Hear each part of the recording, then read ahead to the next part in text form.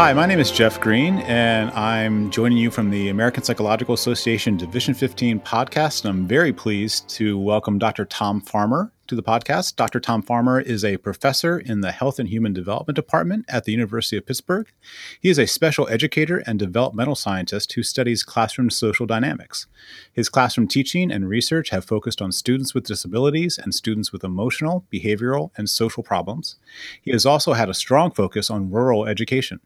The common theme of his work centers on ecological approaches aimed at aligning the characteristics, strengths, and needs of diverse learners with the characteristics, strengths, and resources of educational contexts. Rather than focusing on identifying interventions that work, he believes educational research should center on creating adaptive intervention frameworks that leverage knowledge of developmental processes to be responsive to the needs of diverse learners and to strengthen their long-term outcomes. Today, we'll be discussing Tom's 2019 article in the journal Educational Psychologist entitled Promoting Inclusive Communities in Diverse Classrooms, Teacher Attunement, and Social Dynamics Management, which he wrote with Jill Ham, Molly Dawes, Catherine Barco-Oliva, and Jennifer Rydell Cross. This article was part of a special issue of Educational Psychologist on promoting inclusive school climate. So, Tom, thanks so much for joining me today. Thanks, Jeff, for having me. So can you start us off with just maybe a brief summary of the main focus of that article? Sure. Basically, that article really grows out of decades of work looking at classroom social dynamics and trying to understand how to leverage natural peer group processes, particularly with regards to supporting students who are in some ways different from their classmates. That can be students with disabilities, students from racial or ethnic minorities, students who in some way may not necessarily fit in and need additional supports to feel like they belong in the classroom. That's such an important perspective. You know, in the United States, there's all these laws and policies that ask educators to create inclusive classroom environments, and they have to be accessible and availing for, as you put it in your article, a broad and diverse range of learners. And this is challenging, but really important and necessary to do. You know, this is a real challenge for teachers. What do you think educators and teachers should be focusing upon to help all students be successful? What are the things that matter? That's a really good question. Back 35 years ago, I was working to integrate students with disabilities into general education classrooms. And I remember a third grade teacher saying to me that, I have 8 students with IEPs with different needs and 3 academically gifted students, and then another broad range of students. And her point was that she ends up teaching to the middle, hoping to be able to give everyone a little bit of something, but really feeling like there was so much more that could be done. And so that said, what she was really asking for, and the way she put it was, I'm a good teacher, but I'm losing kids because I can't meet all their diverse needs. And so I think what teachers need in many respects is supports that, whether it's special education or school psychology or guidance counselors or whatever, that there's a need for supports to help them see and understand the dynamics that go beyond them. That in the article, we talk about teachers being attuned to peer group processes, knowing which kids affiliate with whom, which kids don't have particular close friends or associates, and then also being attuned to which kids are the leaders, which students are following others, which students are more prone to be involved in bullying, either as a perpetrator or as a victim, or perhaps as both, but really understanding those dynamics. But we can't expect that teachers can do that all on their own. And so I think that part of what needs to be done is training and helping teachers understand these processes, but also looking at our service delivery of the other supports and how can we have other professionals engaged in the process. I mean, that's such a great example. And, you know, this teacher who really wants to do well for all of their students, but maybe is struggling to figure out a way to do that. And you said kind of teaching to the middle. That suggests to me that it's someone who's trying really hard, but maybe doesn't have the most helpful perspective upon that. And your article was written so well, by the way. It's really a joy to read, and I encourage everyone listening to read it. There were a lot of things I really enjoyed reading in the article, but there's this one quote that just really stood out for me that I thought illustrated the kind of perspective that I think you're advocating for. And the quote, I'm going to read it because I just loved it. You wrote, "Inclusion should not be viewed as a practice in which learners with diverse needs are brought into the general education classroom as though they are visitors, while students who do not receive special services are taught to be good hosts who tolerate and accept them. Rather, it is everyone's classroom, and everyone has different needs, regardless as to whether they are identified as general education students, students with disabilities, academically gifted students, or emergent bilingual students." That just struck me because it's a reframing of the classroom as inclusive of everyone and having that more kind of societal perspective, which it sounds like is what you're advocating. Yes, absolutely. And in our opinion, and it's difficult to do research to show this in a quantifiable way, but we can with regards to teachers' understanding attunement. But in many respects, that climate really does come from the teachers, their own values, how they approach the classroom, how they engage students, and other work, not our own, has really shown that students pick up on how teachers feel about particular classmates. And so when the teacher is able to create a climate that makes students feel as though it's okay to be different and everyone is different in some ways, and we don't all have to be doing exactly the same things to fit in or belong, that creates an environment that gives everyone in that environment permission to understand and not tolerate differences, but really try to engage them and value them and really view each other differently. That's such a great way of putting it, right? So everyone's different in one or more ways. And this kind of classroom as society perspective really changes the focus from this kind of host guest, normative, non-normative model to a more kind of dynamic system that you talk about in the paper. And in the paper, you talk about thinking about a classroom as a society, as a dynamic system, and thinking about the correlated constraints of that system. And I think that's an interesting idea that people might benefit from hearing more about. Can you talk to us about the role of correlated constraints in a system view of a classroom? Sure, absolutely. I had the good fortune over my career to work with two people who I think were really on the very cutting edge of understanding social development and social dynamics. And my primary mentor at UNC was Bob Cairns. And the concept of correlated constraints was the idea that because development involves a dynamic system, that multiple factors come together to support continuity in behavior.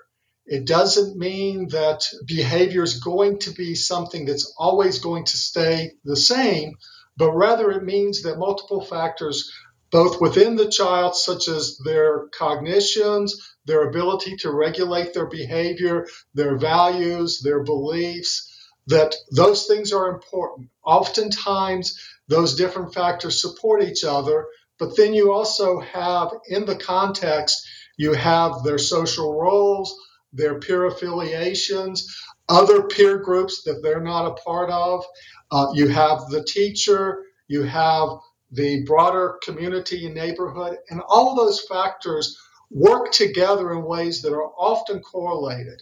So that back when I first started work on children's social development and working with students with disabilities, we were really focused on teaching social skills, and we still are. And that's very important work. I don't want to suggest that it's not necessary or that it's not effective. It's very, very important and can be very effective. But the thing that I've learned is we can't expect that to do it on its own, that rather we need to really understand that you do have these correlated constraints and that context and ecologies are dynamic. And so, therefore, as you're trying to intervene with a child's particular skills or social beliefs, you have to understand how that context is contributing to it.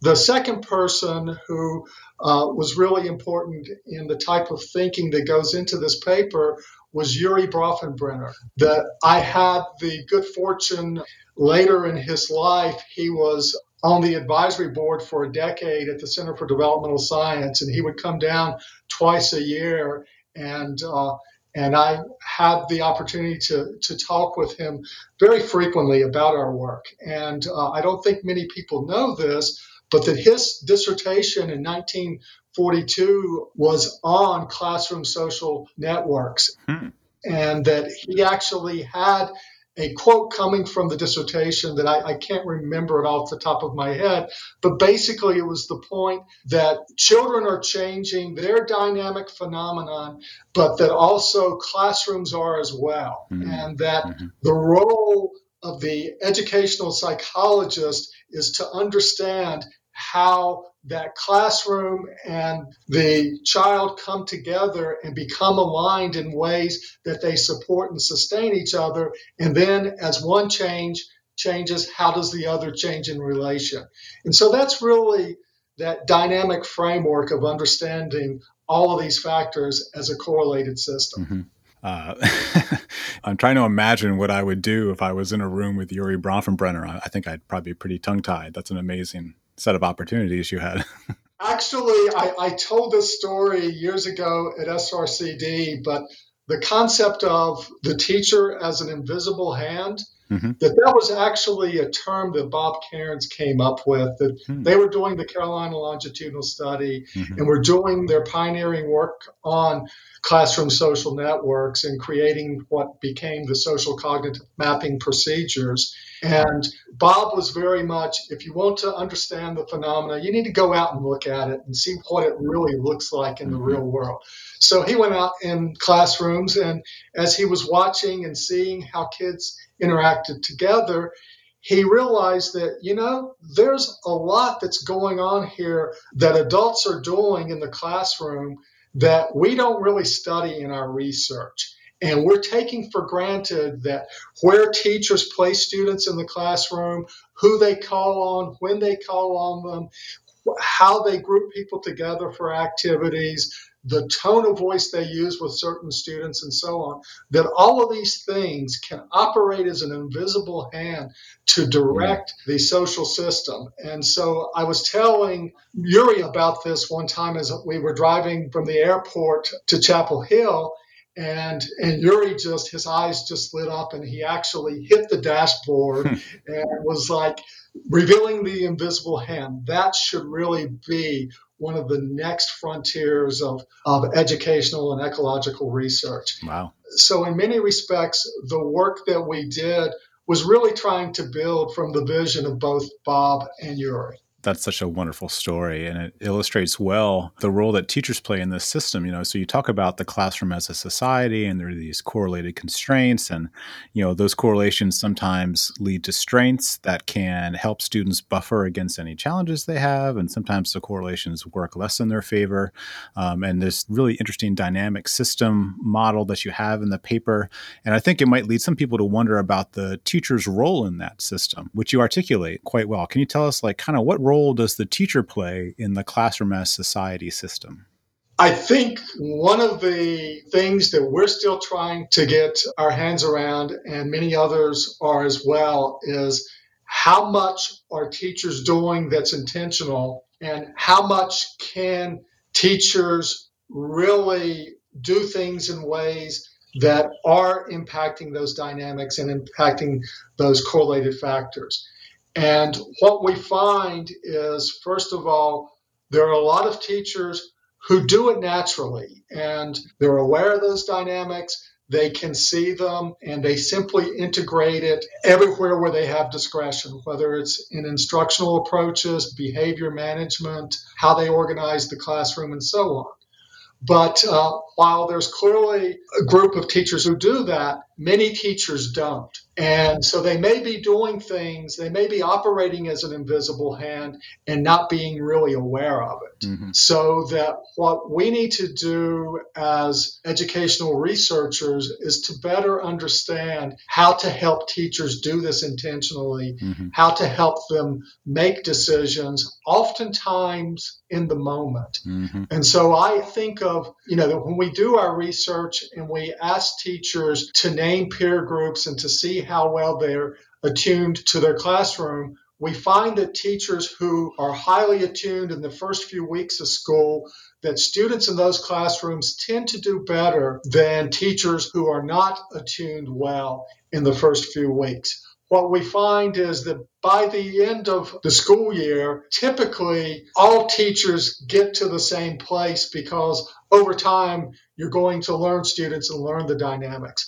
But probably, particularly in those first few weeks, first month or two, when students themselves are negotiating this novel situation and are trying to develop their identity and figure out where they fit in this system, that they need a helping hand, they need a scaffold. So that's what we need to really understand better, is to help teachers make those early moments count and help students very early on develop a positive and engaged and productive self in the classroom.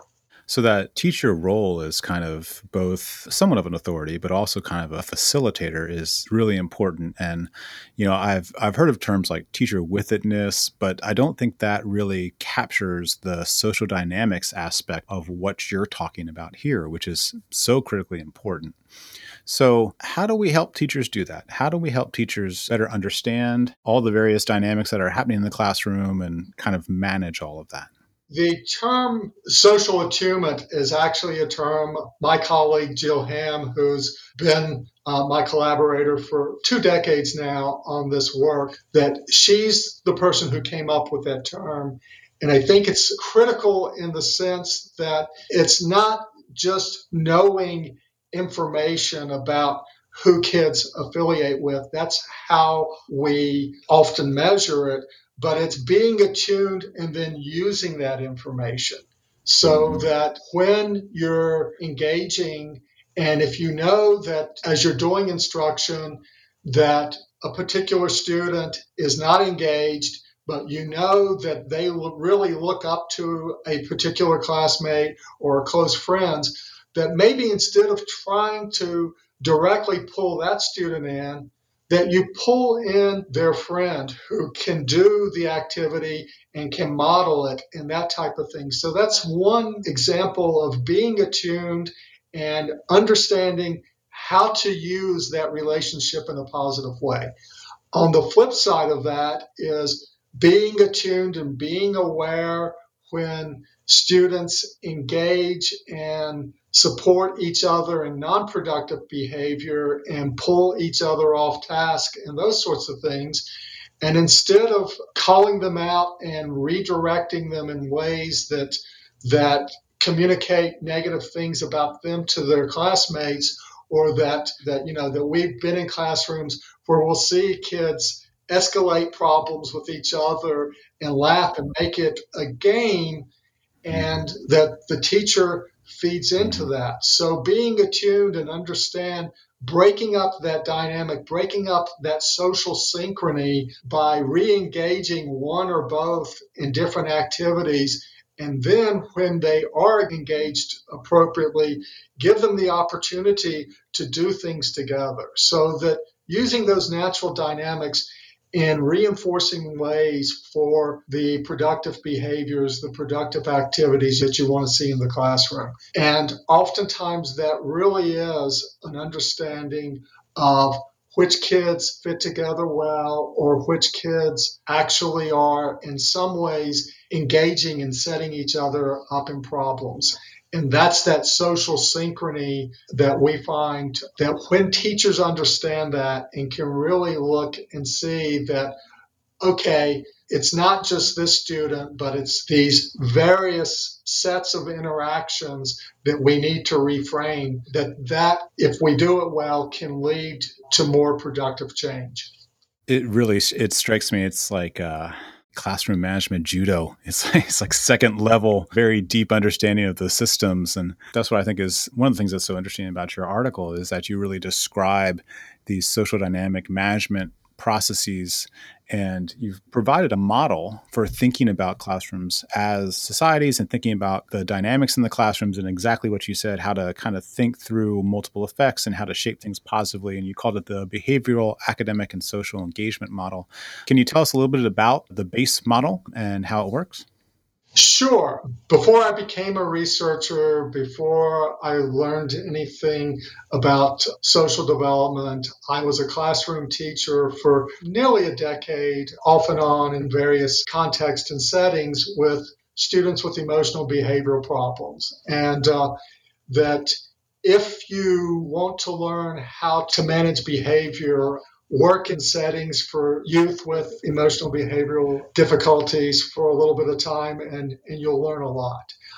In that setting, it occurred to me that as we're managing behavior, we have to look at the child as a dynamic system, and that many times the best classroom management strategy is good instruction. That if you understand how to help the child be successful in their academic activities, they're going to do okay in the other domains as well. That said, that you can have a child who's very good academically, but has difficulty regulating behavior in those things. So it is an issue of understanding how you bring the academic, the behavioral, and the social together. So with the BASE model, that's exactly what we're doing. There are three components. The first, the behavioral part, is competence enhancement behavior management. And within that framework, what we try to do is help teachers think of managing classroom behavior as an opportunity to teach and an opportunity to help the students learn the behaviors that you would like to see.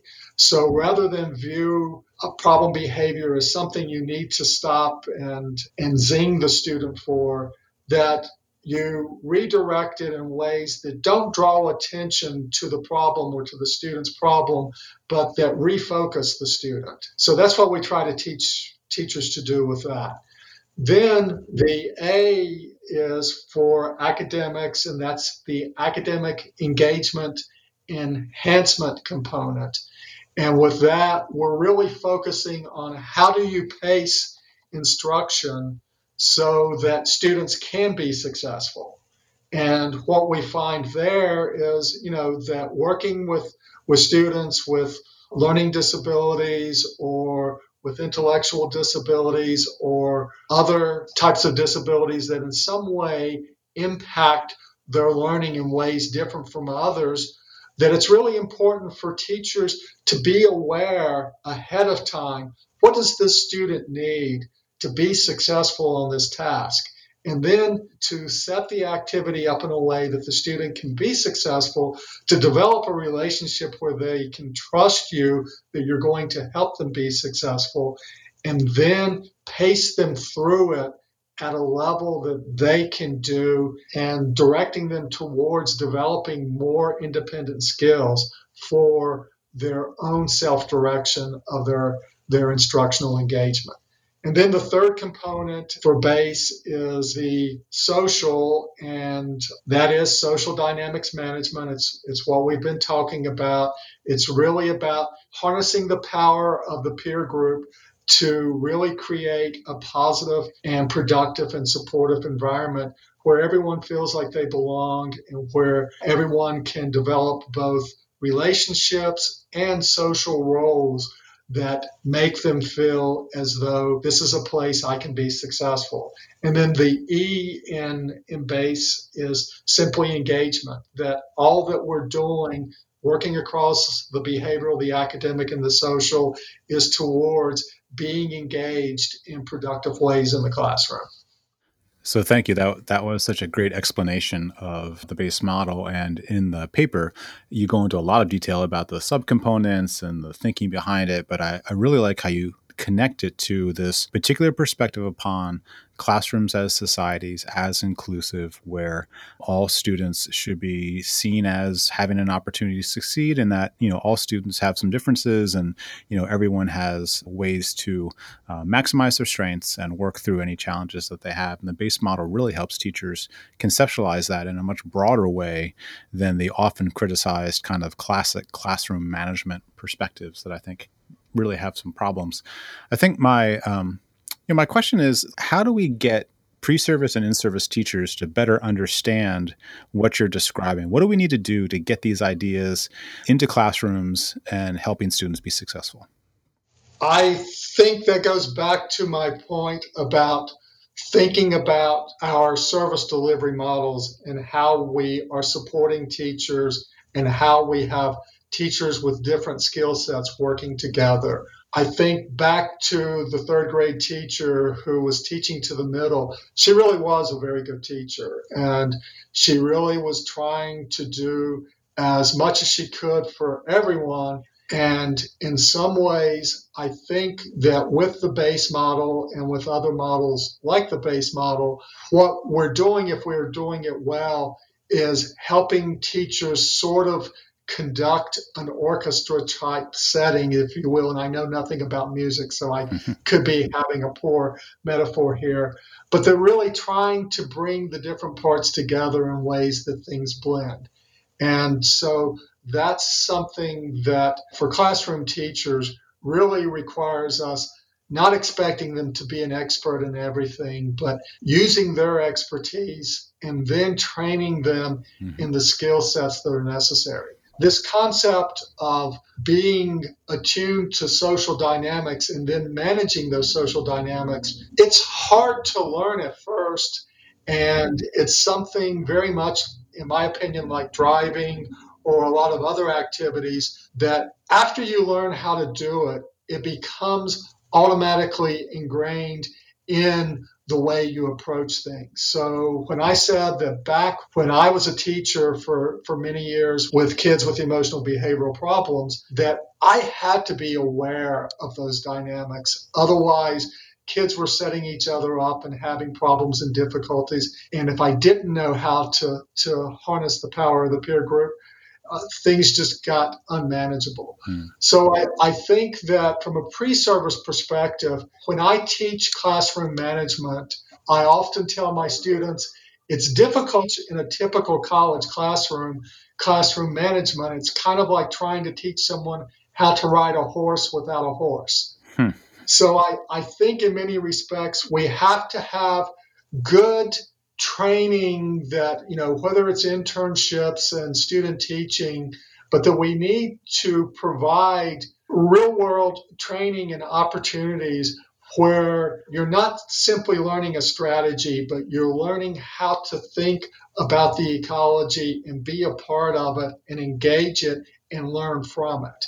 And so when, in this current world of focusing on evidence-based interventions, and it's very important to have an evidence base, that we can't miss the other side of that, which is the ability to go in and understand the dynamics of a particular situation and context and to make adjustments and adaptations. So I think the other side of your question is that we need to provide professional development training. Jill and I have developed a concept that we call directed consultation, where we really go in and try to understand the strengths, the resources, the needs of particular teachers, the students they're working with. We talk to lots of people, and then we try to say, how do various evidence-based practices fit with this particular context? And particularly when we've worked in rural areas, that we find that evidence-based strategies may not shoehorn in particularly well for a variety of reasons. And so that said, I think it gets back to that question of how do we provide service delivery, technical assistance, and support. And I think that we probably have a system of professionals who can provide these supports and services, But it really is a question of, do we repurpose and reframe some of the things we do? So it sounds like a very powerful model. And I know that in the article you describe the wonderful results that you've had implementing this. And so I do think it's evidence-based. And I think what you're talking about is that it needs to be nuanced to the context. And I know that your work in rural settings, as you said, has provided a real opportunity to see that nuancing happen and figure out ways to make that happen. So I think that's really important. And your article goes into a lot of detail about, kind of the scouting report and other ways in which you leverage multiple people within the school system to adopt this perspective and how to help people be successful. Goodness knows that I would need a lot of support before I could automatize all of this. So I appreciate the broadband way in which you're approaching it. Can you say a little bit about what you're working on now? Like, what are you doing now that's really exciting, that you're enjoying, that has kind of got you energized? The other side of this, and as we're working with the base model, is how do we really support students with disabilities or students who have really significant needs that are different from others. And over the past decade, 2 decades, there's been a strong focus on tiered systems of support, multi-tiered systems of support, response to intervention, PBIS, those sorts of things. And those are very important frameworks. The idea of a tiered system makes a lot of sense. And the base model is really designed to fit within a tiered framework.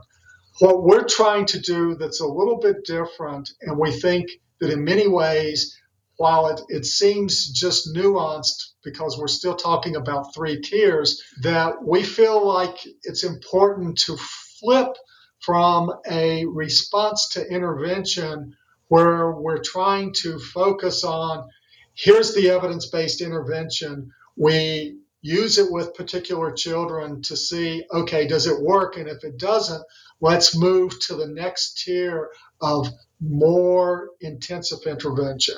And in some ways, that makes sense. But I think we can flip it and say, how do we intervene in ways to be responsive to the developmental needs and the developmental context that the students are experiencing?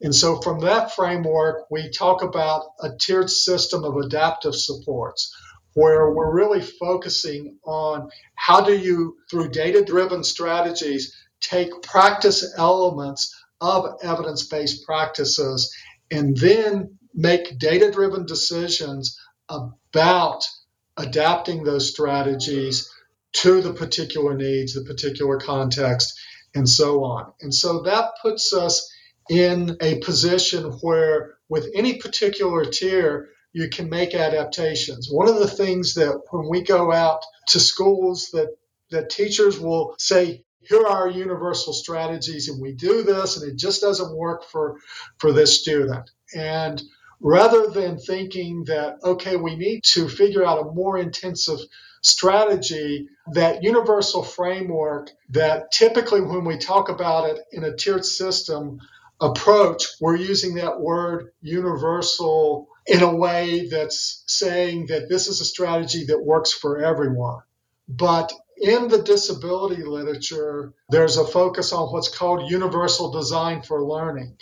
And I think another article that Shelley Hemel and colleagues, I think it was actually in the special issue where they were providing commentary, that they talk about universal design for learning approaches as being important in inclusion. And we very, very strongly agree that we see that tier 1, that universal, as not being that every kid gets exactly the same way, but that universal means what are those functional supports that these particular subtypes of students need to be successful in this setting, and so on. And so that gets back to the base model and figuring out how do we adapt those strategies and pace the student or redirect the behavior in ways that's adaptive for this student, rather than expecting the student to respond to exactly the same thing that I'm doing with 25 other students in the classroom. That makes a lot of sense and aligns so well with that ecological perspective on the classroom. And, students are responsive and teachers and educators and other people are responsive too. And there's a responsibility to be responsive for every person in that particular system. So that makes a lot of sense to me. So, Tom, thank you so much for talking with me today. I really encourage our listeners to check out your 2019 article in Educational Psychologist entitled Promoting Inclusive Communities in Diverse Classrooms, Teacher Attunement, and Social Dynamics Management, which you wrote with Jill Ham, Molly Dawes, Catherine Barco Oliva, and Jennifer Rydell Cross. So, Tom, thanks again so much. Thank you, Jeff.